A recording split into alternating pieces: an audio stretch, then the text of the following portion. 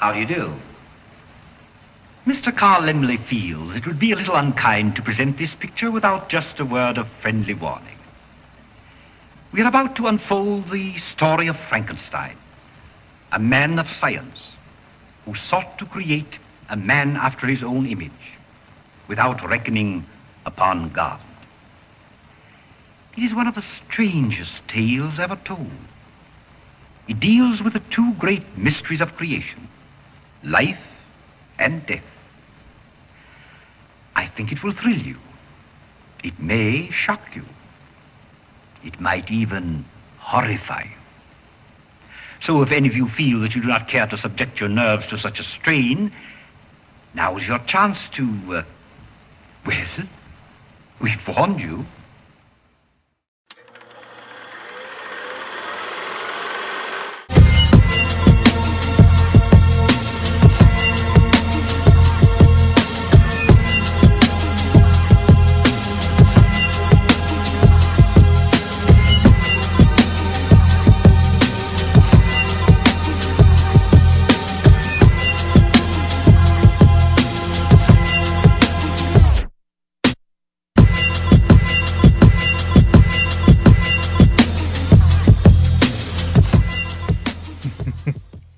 Are you reading up on Frankenstein?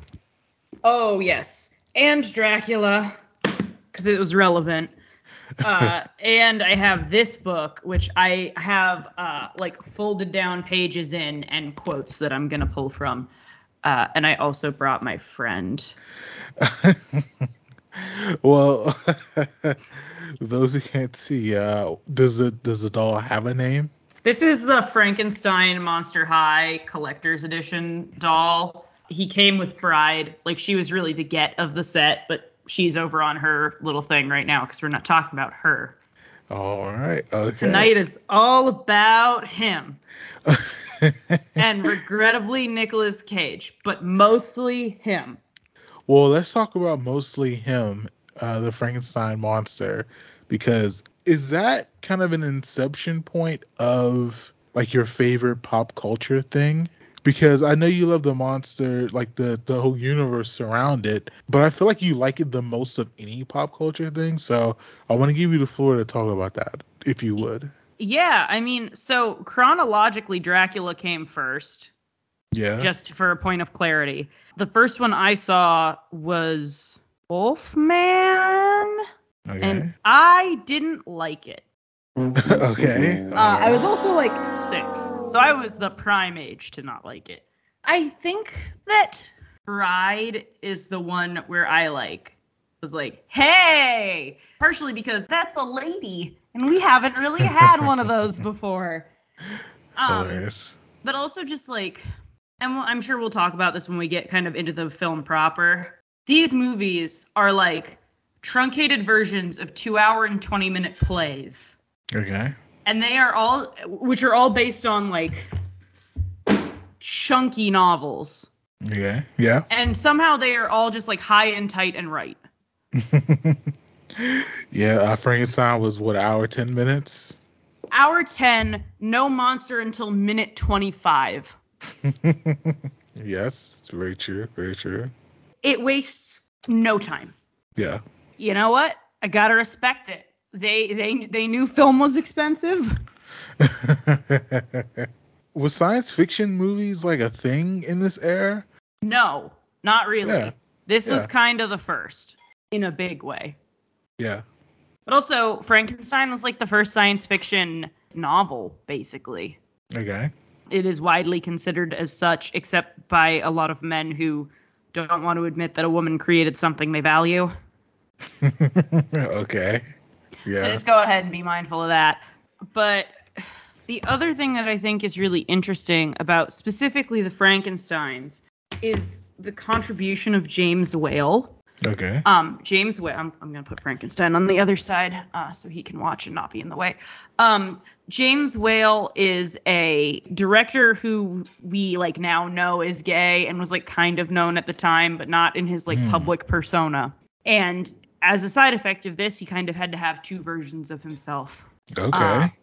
And the idea of separating out autonomy asking to be born versus being forced to be who you are, being persecuted for something you have no control over. Yeah. And then Bride of Frankenstein just being a film. I mean, Frankenstein is about it too, but Bride of Frankenstein is just about two people looking for connection. Okay. And just people assuming so much about what they want. Yeah. That they can never truly be happy. I won't say that it directly parallels the queer experience in the 30s, but probably pretty closely parallels the queer experience in the 30s. Yeah. Yeah. And having that additional angle with which to look at things, I think, is very interesting. Yeah. And the thing that this movie executes so well is this is not a triumphant "we killed him" movie. Okay. You know what I mean? Like, this is a we did what we had to do to survive movie. And him, really the only trait we have about him by the end of the movie is that he's afraid of fire. Yeah. And the last thing that he experiences is just burn. Yeah. All around him. And at this point, all he did was scare a couple of people by being ugly and kill a little girl because he has the brain of a toddler and the strength of a grown man. Yeah. Yeah. I was surprised.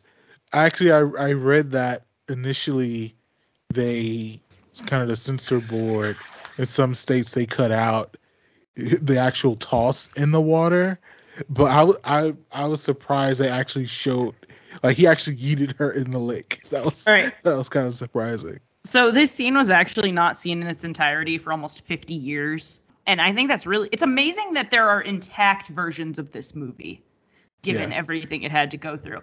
This is from The Monster Show by David J. Skal. This is the revised edition circa 2007, I think. I don't have the most up-to-date one.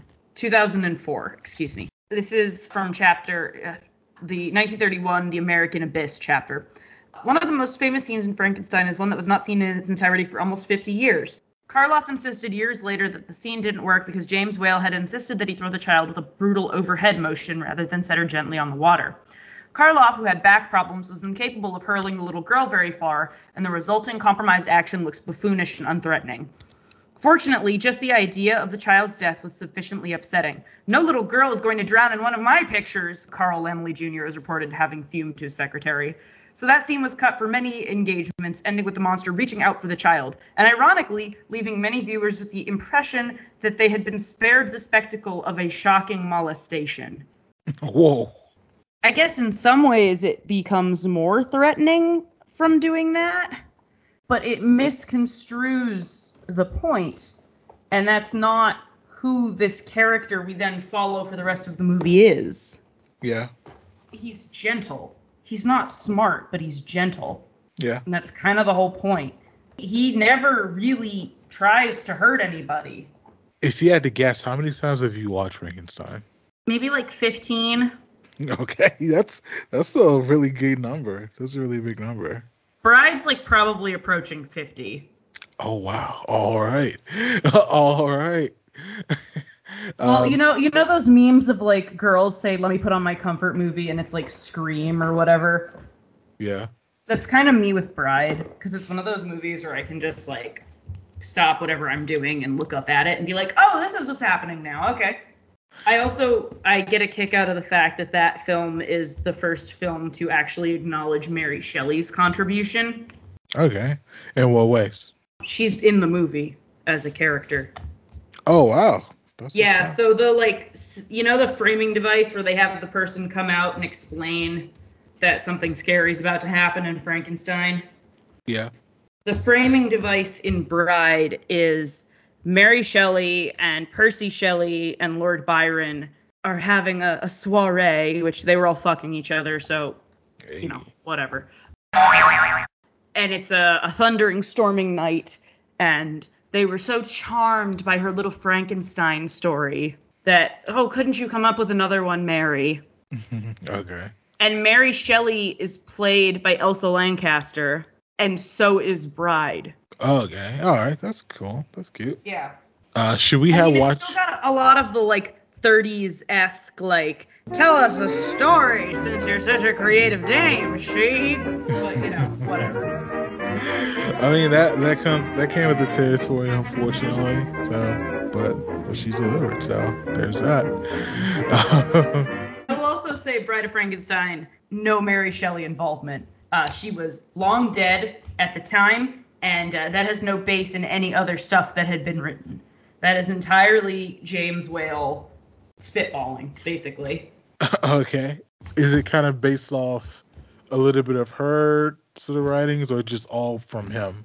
I believe that it is pretty much all from him in the studio. However, I think that there is some elements of it that perhaps are him trying to incorporate or acknowledge some of his own feminine attributes Okay. in that. But since he could not do that as a man, he, in narrative, blames it on a woman he knows. Okay. Okay. But because you've done extensive reading on this subject, what are some other kind of interesting things about Frankenstein that you have read up on or you kind of discovered throughout the years? Well, one of my favorite stories is that the actress who plays Elizabeth was so frightened in the scene that is just her and Frankenstein that she was not able to keep her composure. She was so frightened. She had never seen him in the makeup before, at least not up close. And he was a very tall man. So with his hand facing away from the camera, he would wave his pinky finger at her. So she wouldn't be scared, and she could see that, like, Boris, her friend Boris, was waving at her and was there to take care of her. First of all, we love a consent king in the 30s. Yes, very much so, yes.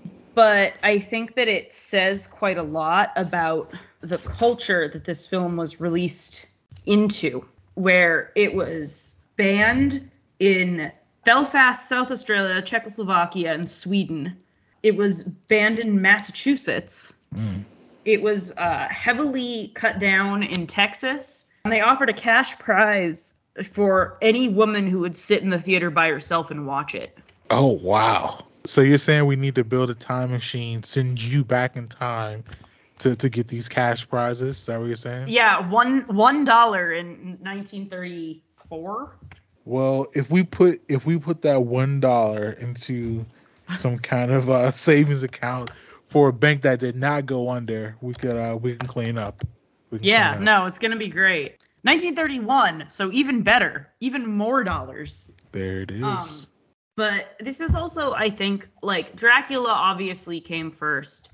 And so there were other films before this, by the way, like, I think it's The Cabinet of Dr. Caligari is one of them. But, like, this was, like, the second American movie that was really about monsters. Like, there was a movie about a group of freaks from a freak show who all went feral and killed somebody. Isn't that just called Freak Show? What's it called? I think it's called Freaks.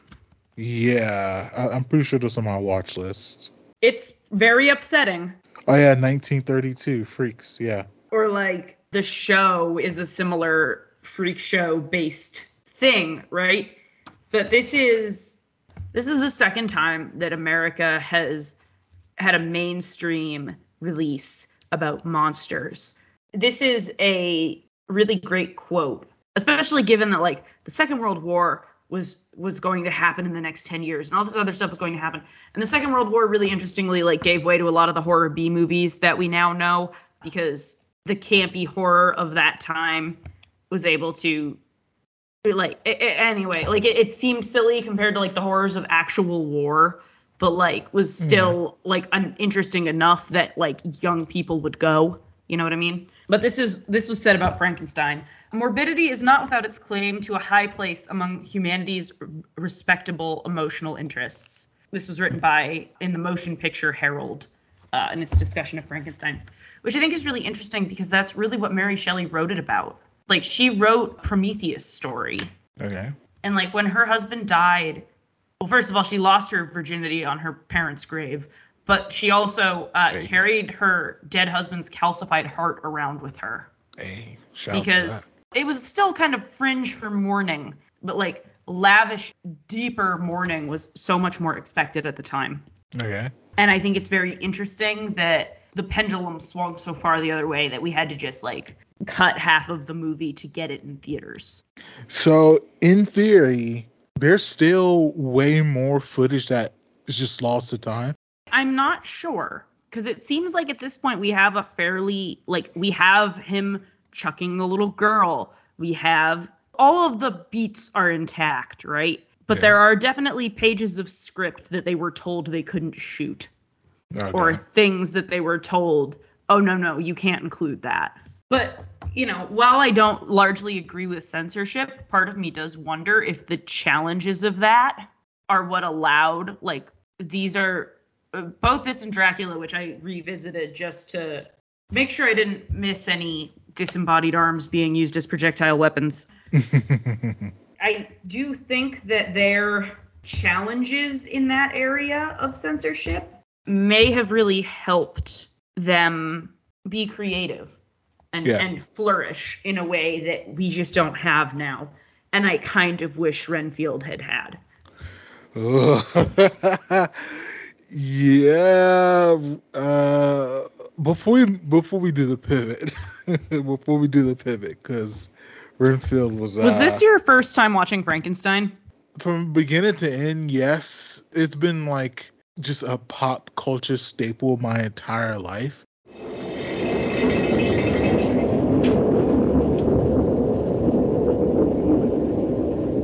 Look, it's moving. It's alive. It's alive. It's moving. It's alive. Oh, it's alive. It's alive. It's alive. It's alive. Oh, in the name of God. Now I know what it feels like to be God.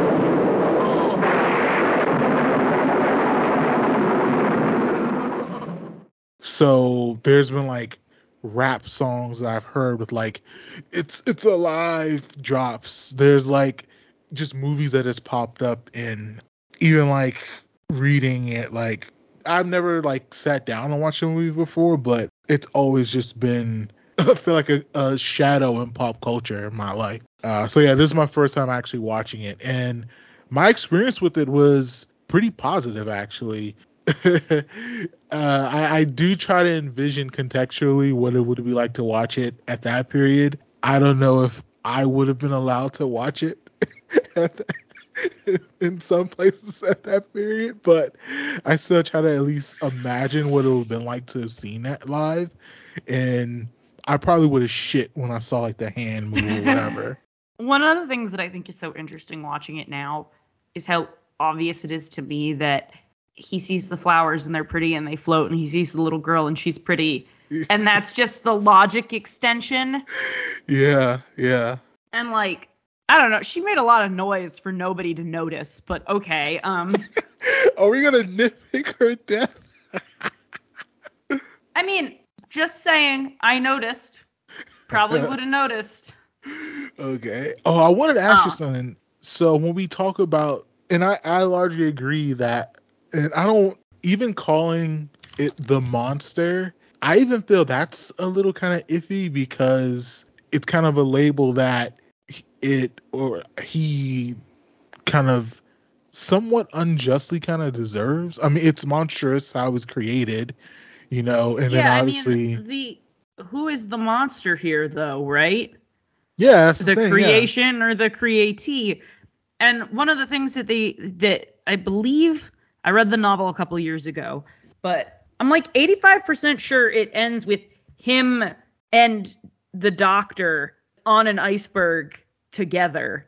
I would argue that, first of all, I don't know that he necessarily kills more people in this one, but he's definitely like not, he's like slightly, like he can talk.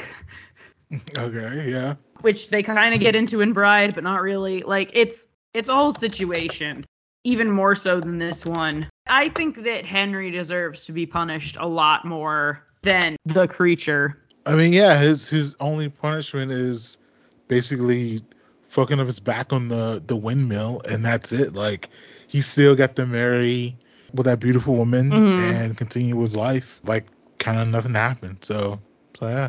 And I don't know what happens. Well, what does anything happen to him in the second movie at all, or is he a part of it very much? Henry? Yes. Yeah. So Henry's becomes friends with an old man who lives alone with his dolls named Dr. Praetorius. Okay. Incoming queer allegory. And Dr. Praetorius and Dr. Frankenstein, at Frankenstein's urging, build a girl. So 2 men create life together. Because Frankenstein is basically like, listen, you made me and people fucking hate me. So you better make me a hot girl, or a friend at least. And then she sees him after being alive for 2 seconds and freaks the fuck out because she's been alive for 2 seconds. And then Frankenstein takes it really personally and is like, oh, she hates me because she knows me. And she Elizabeth leaves because she's in that one too. And Henry, and I think Henry might get out with his girlfriend, but Dr. Praetorius and Frankenstein and Bride die because he blows up the castle while they're in it. Oh my. Because the only chance he ever had at being accepted rejected him out of hand without even ever considering him. Okay. A lot of people describe it as their first time in a movie like this where they see a woman say no. Oh, wow. And, I mean, she says no because she's been alive for, and I cannot stress this enough, 2 seconds. Okay. And he's just overdramatic and is like, well, that's it for me. It's over. Okay. And then, yeah, there's also now the extended theme park continuity, which, the Bride of Frankenstein Lives house includes. And I believe there's also a movie where he gets a son somehow, but that's kind of when things get, a little too funky fresh, and I kind of dip. Okay. There is a time where, there's Dracula's Daughter, which rocks, and they're remaking it, and I'm so mad because I bet Dracula's Daughter is going to be Anya Taylor-Joy, and Oh, wow. Hayden, what's going on there? I like her fine. There are other women, Are there? There's got to be at least one. She's not buying all the period products in the world.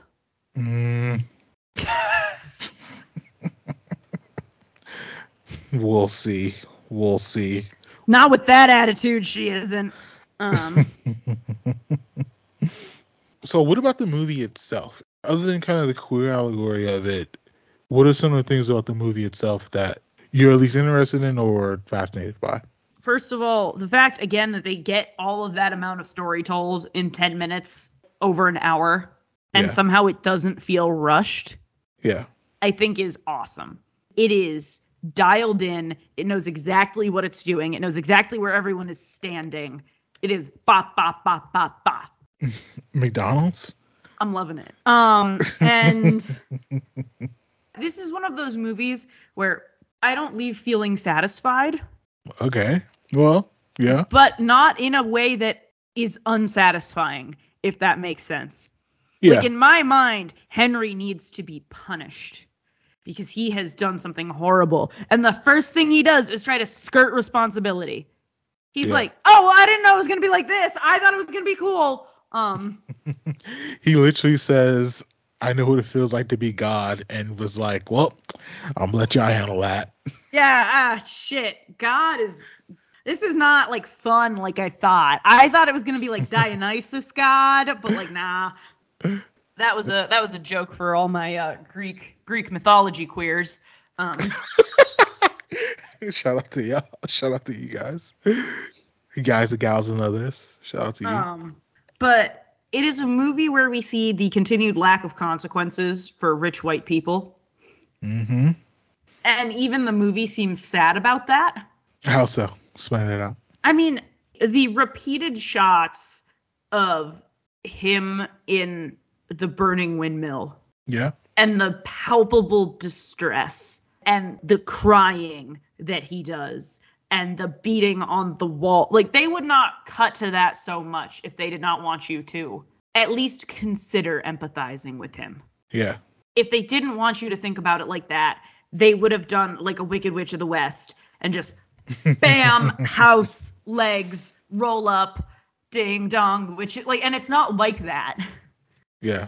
The music as that scene cuts out is sad and it's heavy and it is a dark cut to black. Yeah. And I think that might be the longest to black in the whole film because it lasts like 2 to 3 seconds. Yeah. So you just have to sit with the fact that this man was created, escaped, shunned, killed someone by accident, and died in a day. I wonder if they. I wonder if And people you cheered. did that. I wonder if people cheered in I'm 1931. sure they did. Yeah. I'm sure they did. But also, like, I think that we were a lot more likely to rally behind a common enemy back then than perhaps we are now as a society. And I also think that just being hypercritical of the other was, I won't say more socially acceptable because a lot of us seem to be trying to bring it back, but Yeah. I would say more normalized. Yeah. But I'm also sure that there are people who, once they got over the horror of his appearance, and I think part of the reason why this movie has endured for so long is because of the immense sadness that is left in the wake of this white guy's God complex. Yes. Yes. And also, I think that the really brilliant part of it is that it is really timeless. By setting it in a small town in Bavaria, it creates this could be happening right now feeling, Yeah. or this could have been 100 years ago. And there's really no way to tell, Yeah. which adds another like layer of staying power.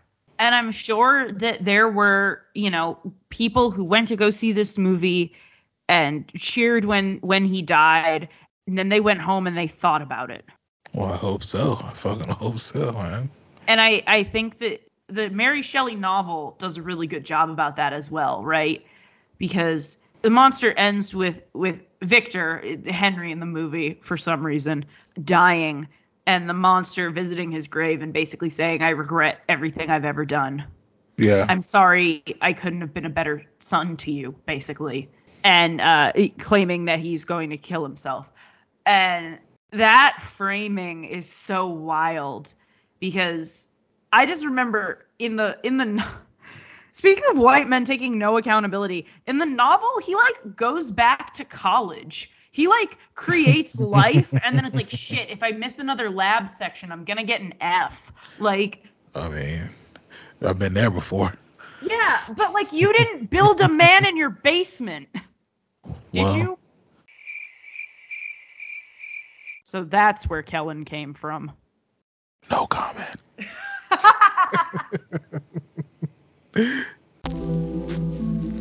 What up, you mutant miscreants? It is I, Oroko Saki, aka The Shredder, here to tell you about the Shredhead podcast, starring me, the Shredder, and my best friend, my main brain, the brains of the outfit I'm talking about, Krang. Krang is there. He's my producer. We have a podcast. It's utterly ridiculous. It's an insane premise. To top it all off, I haven't even seen the Ninja Turtles in years, but we're primarily talking about hoops. Yes, the national BA, the W national BA. Oh damn it, I've run into the lyrics. I'm sorry, but just check out the Shredhead podcast. It's me. It's Krang. It's crazy. And this is a thing I'll say about the direction as well.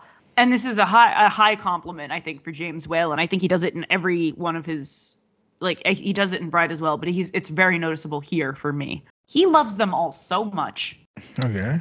You can tell that he's, like, kind of proud of Henry when Frankenstein comes to life, right? And maybe he doesn't love them all the whole time. But he's proud of Henry for doing that. And he is proud of Elizabeth when she finally says, like, heaven hasn't been very far away. And she's kind of stands up for herself. And he's proud of the little girl for trusting him and being nice to Frankenstein. And he's proud of how quickly the village rallies together, even though it's not necessarily the right thing. Yeah. You can feel that in every shot, in every musical choice. Yeah. In a way that it just doesn't exist anymore. Yeah. Yeah.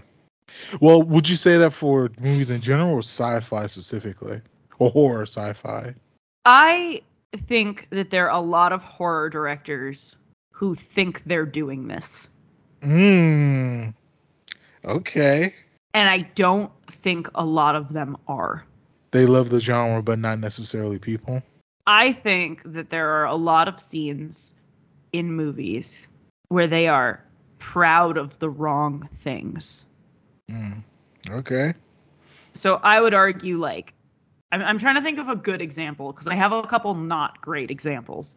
I would argue that Halloween Ends is really proud of the twist on the Michael Myers story they're telling. Yeah.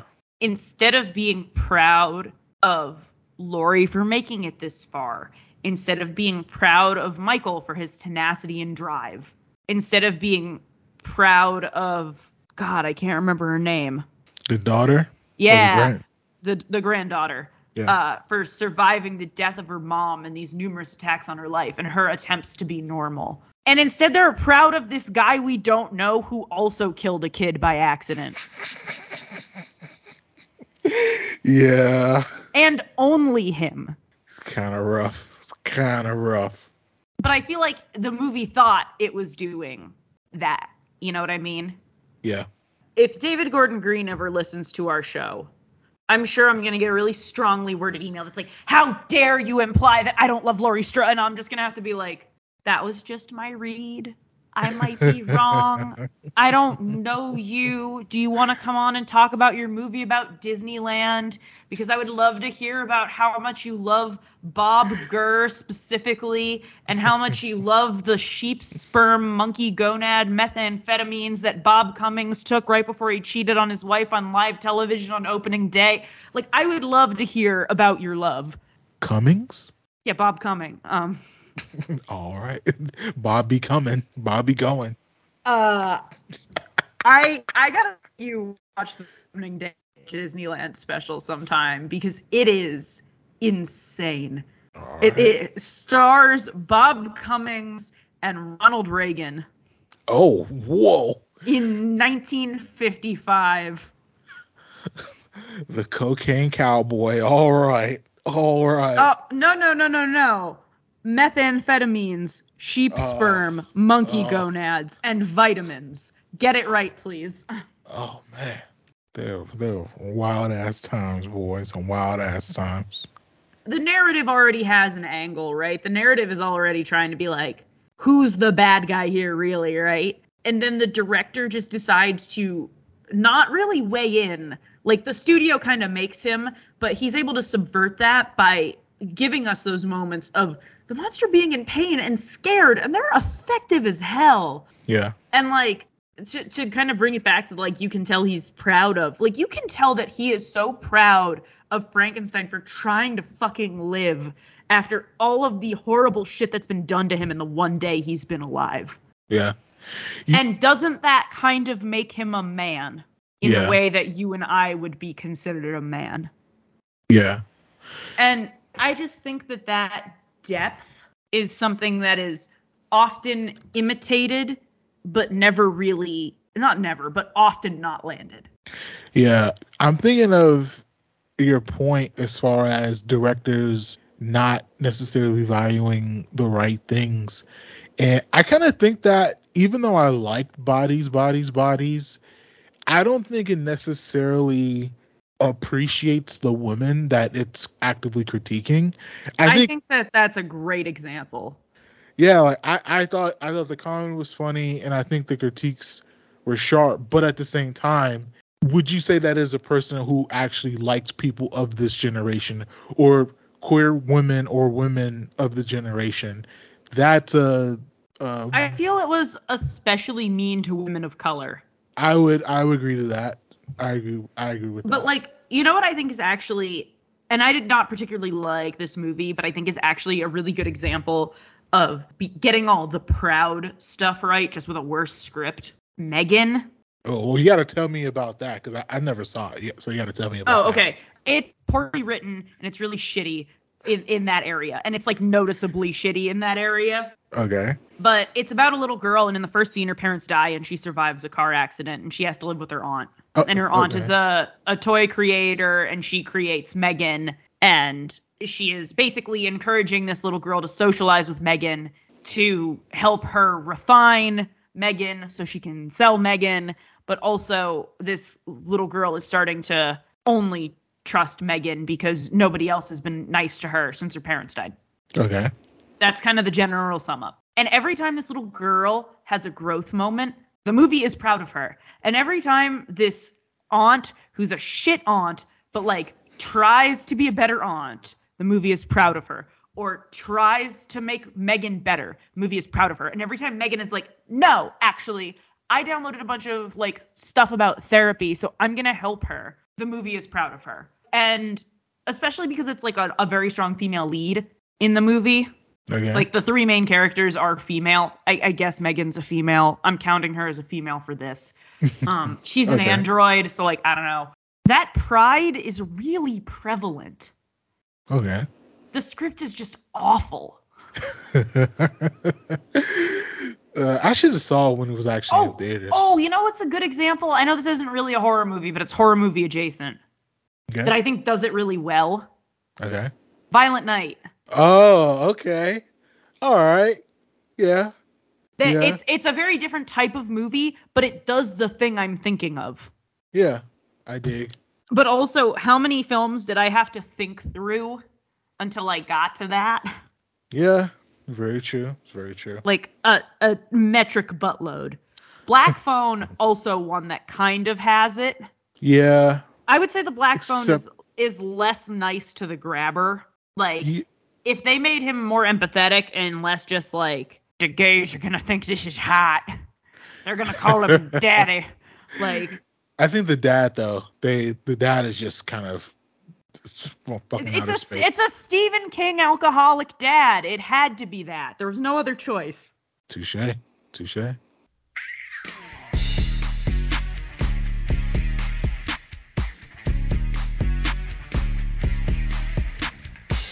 Coming down the aisle, representing the Hyphen Podcast Group, they are the unbeatable team of B Hyphen, I'm just saying, you worked yourself into a shoot. Answer the question. Handsome Bane, My firm belief is that DDT should beat anybody. showing mad love, Riddle me this, Batman. If two go in the pink. the novelist, Diggity dog. and Cat Chinetti. This is what Brock Lesnar thinks he looks like if Brock Lesnar were a beautiful woman. They are the Wrestlecast Power Hour.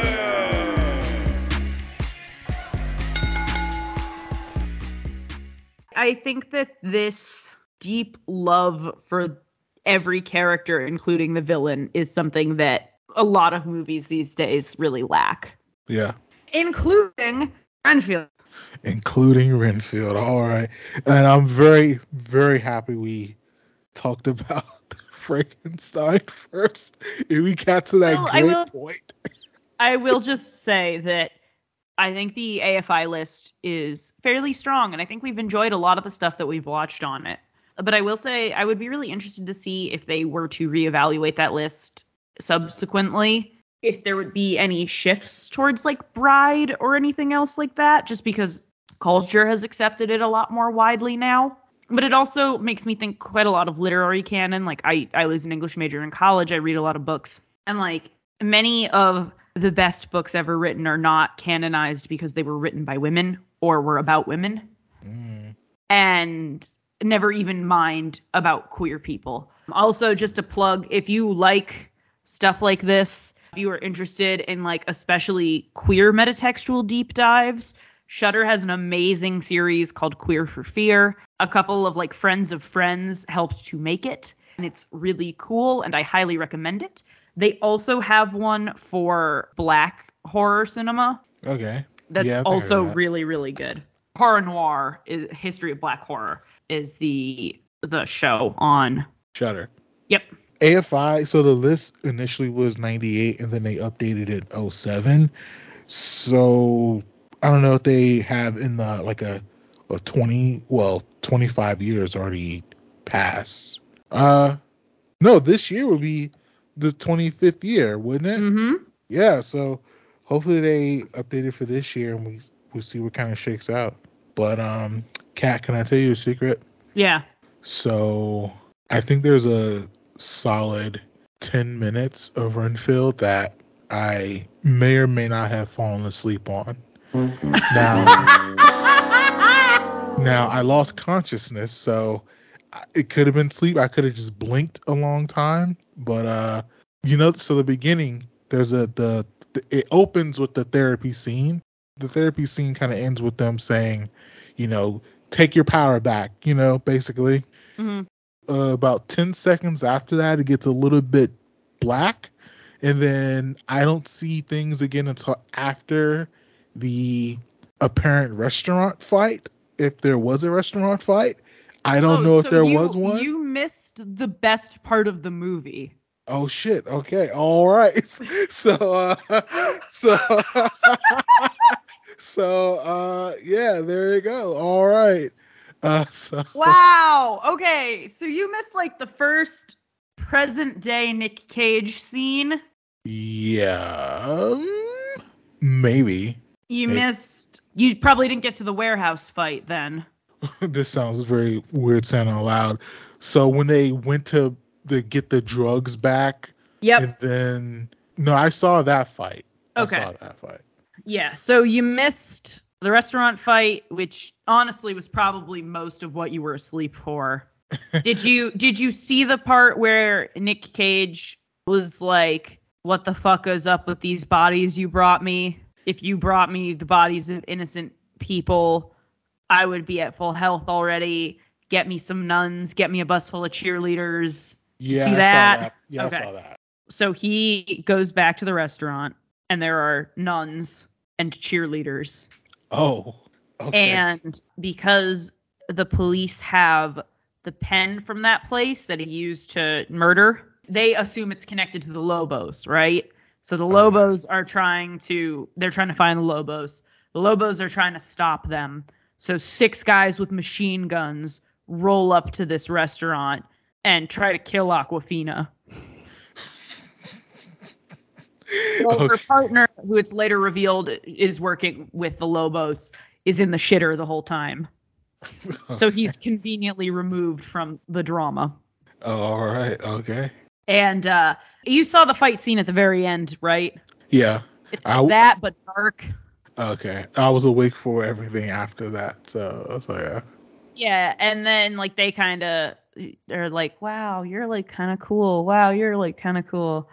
Anyway, I gotta go. Yeah, you do that. Thank you so much for your help, Mr. Renfield. Ha ha.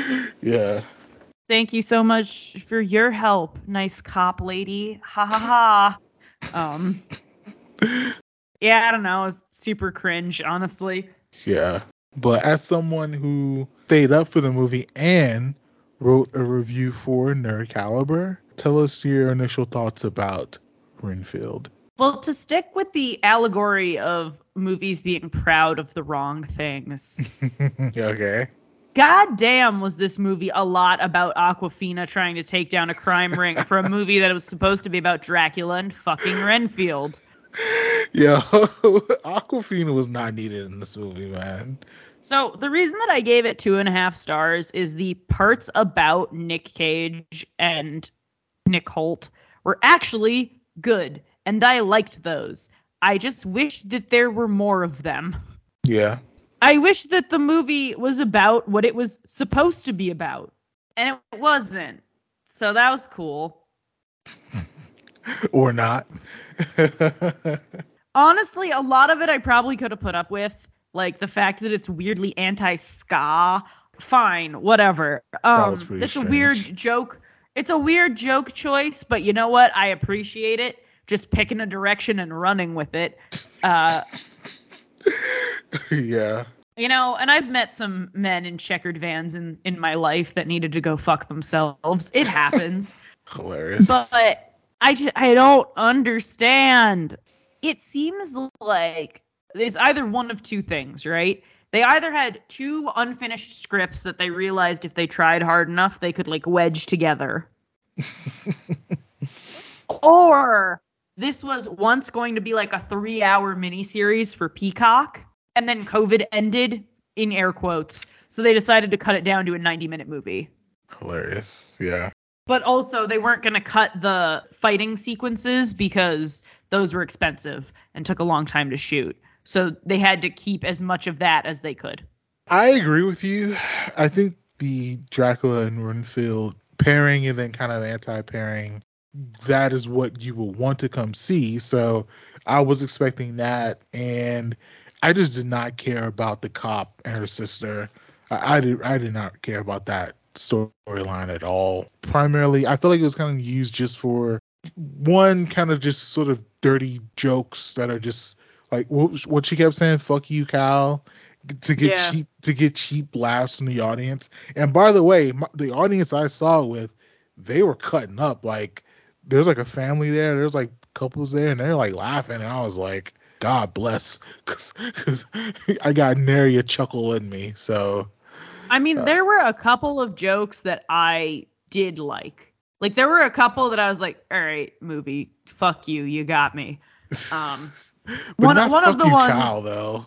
Not fuck you, Kyle. One of the ones you slept through was, did I just watch you take a man's arm off with a decorative serving platter? At which point Nick Holt drops it and goes, maybe. And like, it was very dumb, and I liked it. I liked when everyone kept complimenting him on his sweater once he started wearing colors. Like, yeah. And they all said the same thing. They were like, that is a very nice sweater. Or like when that woman keeps getting interrupted at therapy, and she's like, yeah, fuck you, Carol. I hate me too. Like shit like that. I was like, okay, we get what's happening. Or thank you so much for bringing us all back to life with your Dracula blood after we've all died and seen things we can never unsee. Yeah. Some of those jokes were very funny. And then there was fuck you, Kyle. And then there was like ska. And then there was like just other weird shit. Yeah. So, you think there's going to be the sequel? I don't think so. I don't think they can. I think that Nicolas Cage is the draw, and he's dead. And they kind of said he was, but I don't know. It would not surprise me if they tried to do a like quirky take on a different one of the classic monsters, and like maybe Renfield or Awkwafina are there. Yeah. I was just so disappointed. I was really trying not to be optimistic about it because I was like, whatever. Like, I didn't love the Invisible Man thing that they tried to do, but at least I was like, fuck it. They're throwing stuff at the wall to see what sticks with the monsters, and if they were just gonna keep remaking them and trying to capture the magic of the 30s, like the more you do that, the less it's gonna do, you know?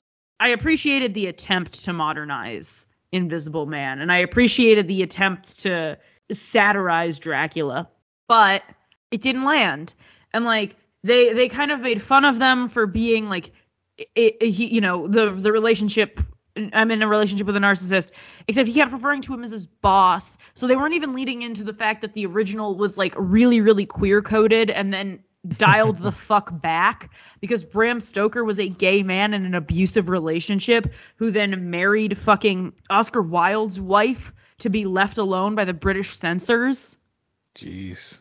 Yeah, Dracula is based off of a West End actor that Bram Stoker was in love with and who treated him like ass. He was Renfield. Oh, wow. Okay.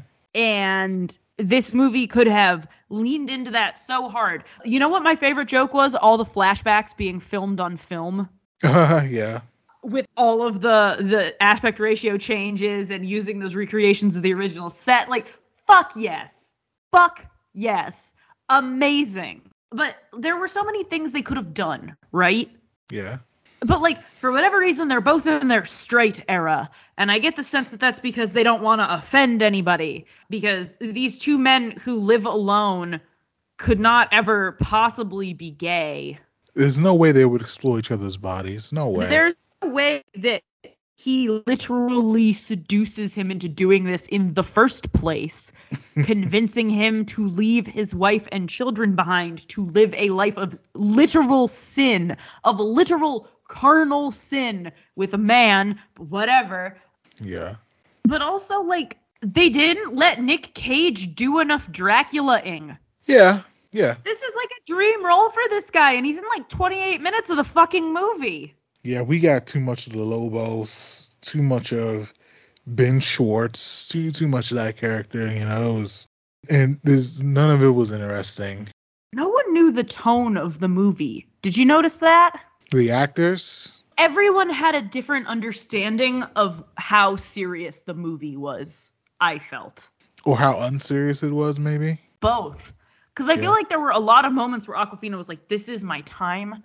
This is going to be my breakout dramatic performance. And then sometimes she was just like, woohoo! And like, no in between. Yeah.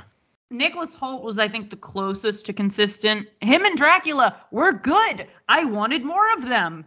But like, Teddy Lobo was just off the deep end the whole time. Like, he was at a 15 the whole time, even when the movie needed him to be at a 2. But then his mom was at a 2 the whole time, even when the movie needed him to be her to be at a 15. Yeah, it was very unbalanced. It was very unbalanced. So it was like the support group finally understands that he works for Dracula, and they're all like, oh, holy shit. But not like really. They're all kind of like, oh, holy shit. And Dracula is right there, like ripping them throats out, you know? Yeah. And then he tells Awkwafina and is like, this is my situation. And Awkwafina's like, oh my God, holy shit. And I'm like, what? Yeah. I'm fully convinced that I don't want to watch Awkwafina in anything other than some sort of family drama. Yeah, and like, I thought we were kind of past this for her. But also, Nicolas Cage has been on the record as saying, like, Dracula is a role that he's wanted to play for a really long time. And I see it. He looks like Bela Lugosi. He's got the countenance down. I love the idea that he's gotten, like, a little unhinged because it's been a couple hundred years. Like, yeah. I'm in. Sign me up. I'm in. Why isn't it about that? I don't know, man. Like, if it was about Renfield trying to leave Dracula, and through that he meets Awkwafina, who maybe has also recently left an abusive relationship, and she happens to see a weird Renfield or Dracula thing, and she goes, shit, I have to help. Like, he's never going to be able to stand up to this, like, supernatural god emperor. Yeah. And that's what the movie's about. Then maybe I get it. Yeah. So, but that's not what it wound up being about. So it wound up being about Ben Schwartz for some reason, which is fine. Like, I want his performance in a different movie. Like, I kind of want this mob thing, but not in my vampire movie. Yes. It's very much like 21 Jump Street sequel type shit. But also, it's like, you can tell that a group of high-powered studio executives got together in a room and said, how do we make What We Do in the Shadows, but with our guy, the definitive vampire guy? But they, like, didn't understand what works about What We Do in the Shadows. They just were like, this is what people think are funny, and here's how we can wedge Dracula in there, maybe. Yeah. Which is, like, not what We Do in the Shadows is about. I didn't get it. I didn't like it. I thought some of the violence was funny, but at a certain point I realized, like, a third of that movie is ultra violence. Yeah, like the cartoon blood, the CGI blood was kind of strange. I'm not gonna lie. The cartoon blood was really intense, but then the very realistic other gore. Yeah. So there was, like, cartoon blood, but then, like, just horrifying other things happening. So even the gore couldn't settle on a tone. Yeah. When he's pushing his guts in, That's not really that funny. Oh, you missed that probably. No, I saw that. I okay. saw that one. Yeah. Like, that was kind of gross. But then everyone else has these, like, again, this just, like, of blood every time. Yeah. A lot of slit throats. Yeah. Very strange choice. They had one effect they were comfortable with, and god damn it, they would be getting their money's worth out of it.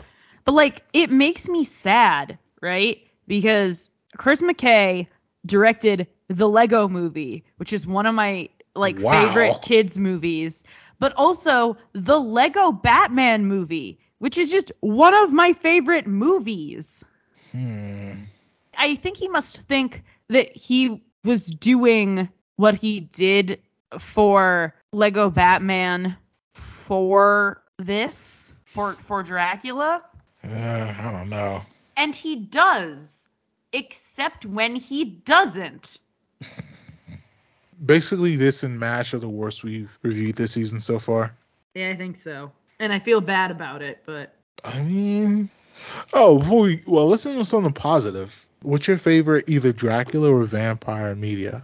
I really like What We Do in the Shadows. I think it's very funny. And I think it's does a really great job of exploring, like, the weird ways that people would grow if they'd been alive for a really long time. Not necessarily implying that they would, like, go crazy, but just, like, some of the weird, like, if you had an extra 100 years to grow as a person, how would you grow in ways that we don't even think about? Yeah. In, like, a traditional narrative, which I think is pretty great. Dracula is just good. Like, I like the original movie. It's slow-paced and weird, but I like it. I like that Bela Lugosi didn't speak enough English to, like, really improvise ever. He went directly off the script, and the reason that he looks angry the whole time is because he's, like, not understanding any of the direction he's given, and somehow that makes it an even better performance. I really like the song If We Were Vampires by Jason Isbell, because that also posits part of what makes love precious is time, but also what if it didn't? What if we did have forever? It's a good song. High recommendation. Okay. I have a deep-seated dream to have Mina Harker's walking dress, the green with the diamond pleats, but, you know, whatever. Castlevania, Netflix anime, based off the video games. Really good. Richard Armitage is in it. He is not the voice of Dracula, but Dracula is really good, and he's really hot in, like, a really disturbing way. But mostly just because he really loves his wife, okay? Okay. I'm also going to throw in, you know, I know we've talked about it a bajillion times already, but I really like The Lost Boys because I feel like they do a really good job. Obviously, it's a take on Peter Pan, but it's also the main kid, whose name I'll never, ever remember because he doesn't fucking matter, is their Renfield. Yeah. He starts, you know, running around and doing chores for them during the day, and he realizes that this relationship isn't sustainable and chooses to stay with his family. But he is half vampire like Renfield, and so is Star. There are so many better, like, for fuck's sake, Fright Night. Yeah, I love Fucking Fright Chris Night. Sarandon feeling up a teenager. You never saw the movie Interview with a Vampire? I think that may be my favorite one. I have not. Apparently the show that they just did, I think last year, is way more forward with the homoeroticism. Well, the book is very forward with it. Yeah, the movie is not. The movie is very not that. There's only like certain parts that are insinuated, but they don't actually fucking. Also, just gonna give it up for the Count real quick. He's pretty good. Okay. From Sesame Street. Okay. He's a vampire. I thought you were setting up some movie I've never heard of before. But oh no, The Count. The Count. Yes, okay. The Count. All right. All I'm gonna say is if all of the cartoon violence in this movie had been done by the Count from Sesame Street. May I have stayed awake for that. Shit. Just in my mind, I'm just seeing, you know, well, you don't watch a lot of Muppets, but sometimes in the Muppets, they just, like, pick up the puppet and throw them to imply that they leapt. And it looks really stupid because they just picked up a puppet and threw it. But, like, in my mind's eye, I am imagining that. Also, if you would like some queer vampires that are good, actually, and from a similar continuity of the original Dracula, no. I'm going to say Dracula's daughter. Oh, actually, you know what? Goddamn, I just watched this. And I forgot that it's, like, my entire personality because it feels like it's always been there now. Fucking The Hunger. That's my favorite vampire movie, I think. It's David Bowie. Oh, that's on my watch list. Yeah. Greg and I watched it a while ago, and it's so good. All right. It is so good. There is hot brunette David Bowie. There's other hot David Bowie moments. We get to see Susan Sarandon's whole titties. Nice. There's lesbians. There's murder. Nice. There's good music. There's a bunch of creepy skeletons. Nice. It's good. All right. So I think we've named literally a dozen projects to see before we're in film, so. Get to it, people. Get to it, man. Get to it. If you've enjoyed the episode, please subscribe, rate us 5 stars, leave a review, and tell a friend to tell a friend. Follow Kat at cat_chin@t on Twitter, Twitch, Instagram, and Letterboxd. Follow Marcus at ShowandMadLove, ShowWinMadlov on Twitter and Letterboxd. Follow the show on Twitter at Cat and Mark. This podcast is executive produced by Kellen Conley and Eric Greenlee. Thanks for listening. We should do this again sometime. This is a Hyphen Podcast production. Are you not entertained?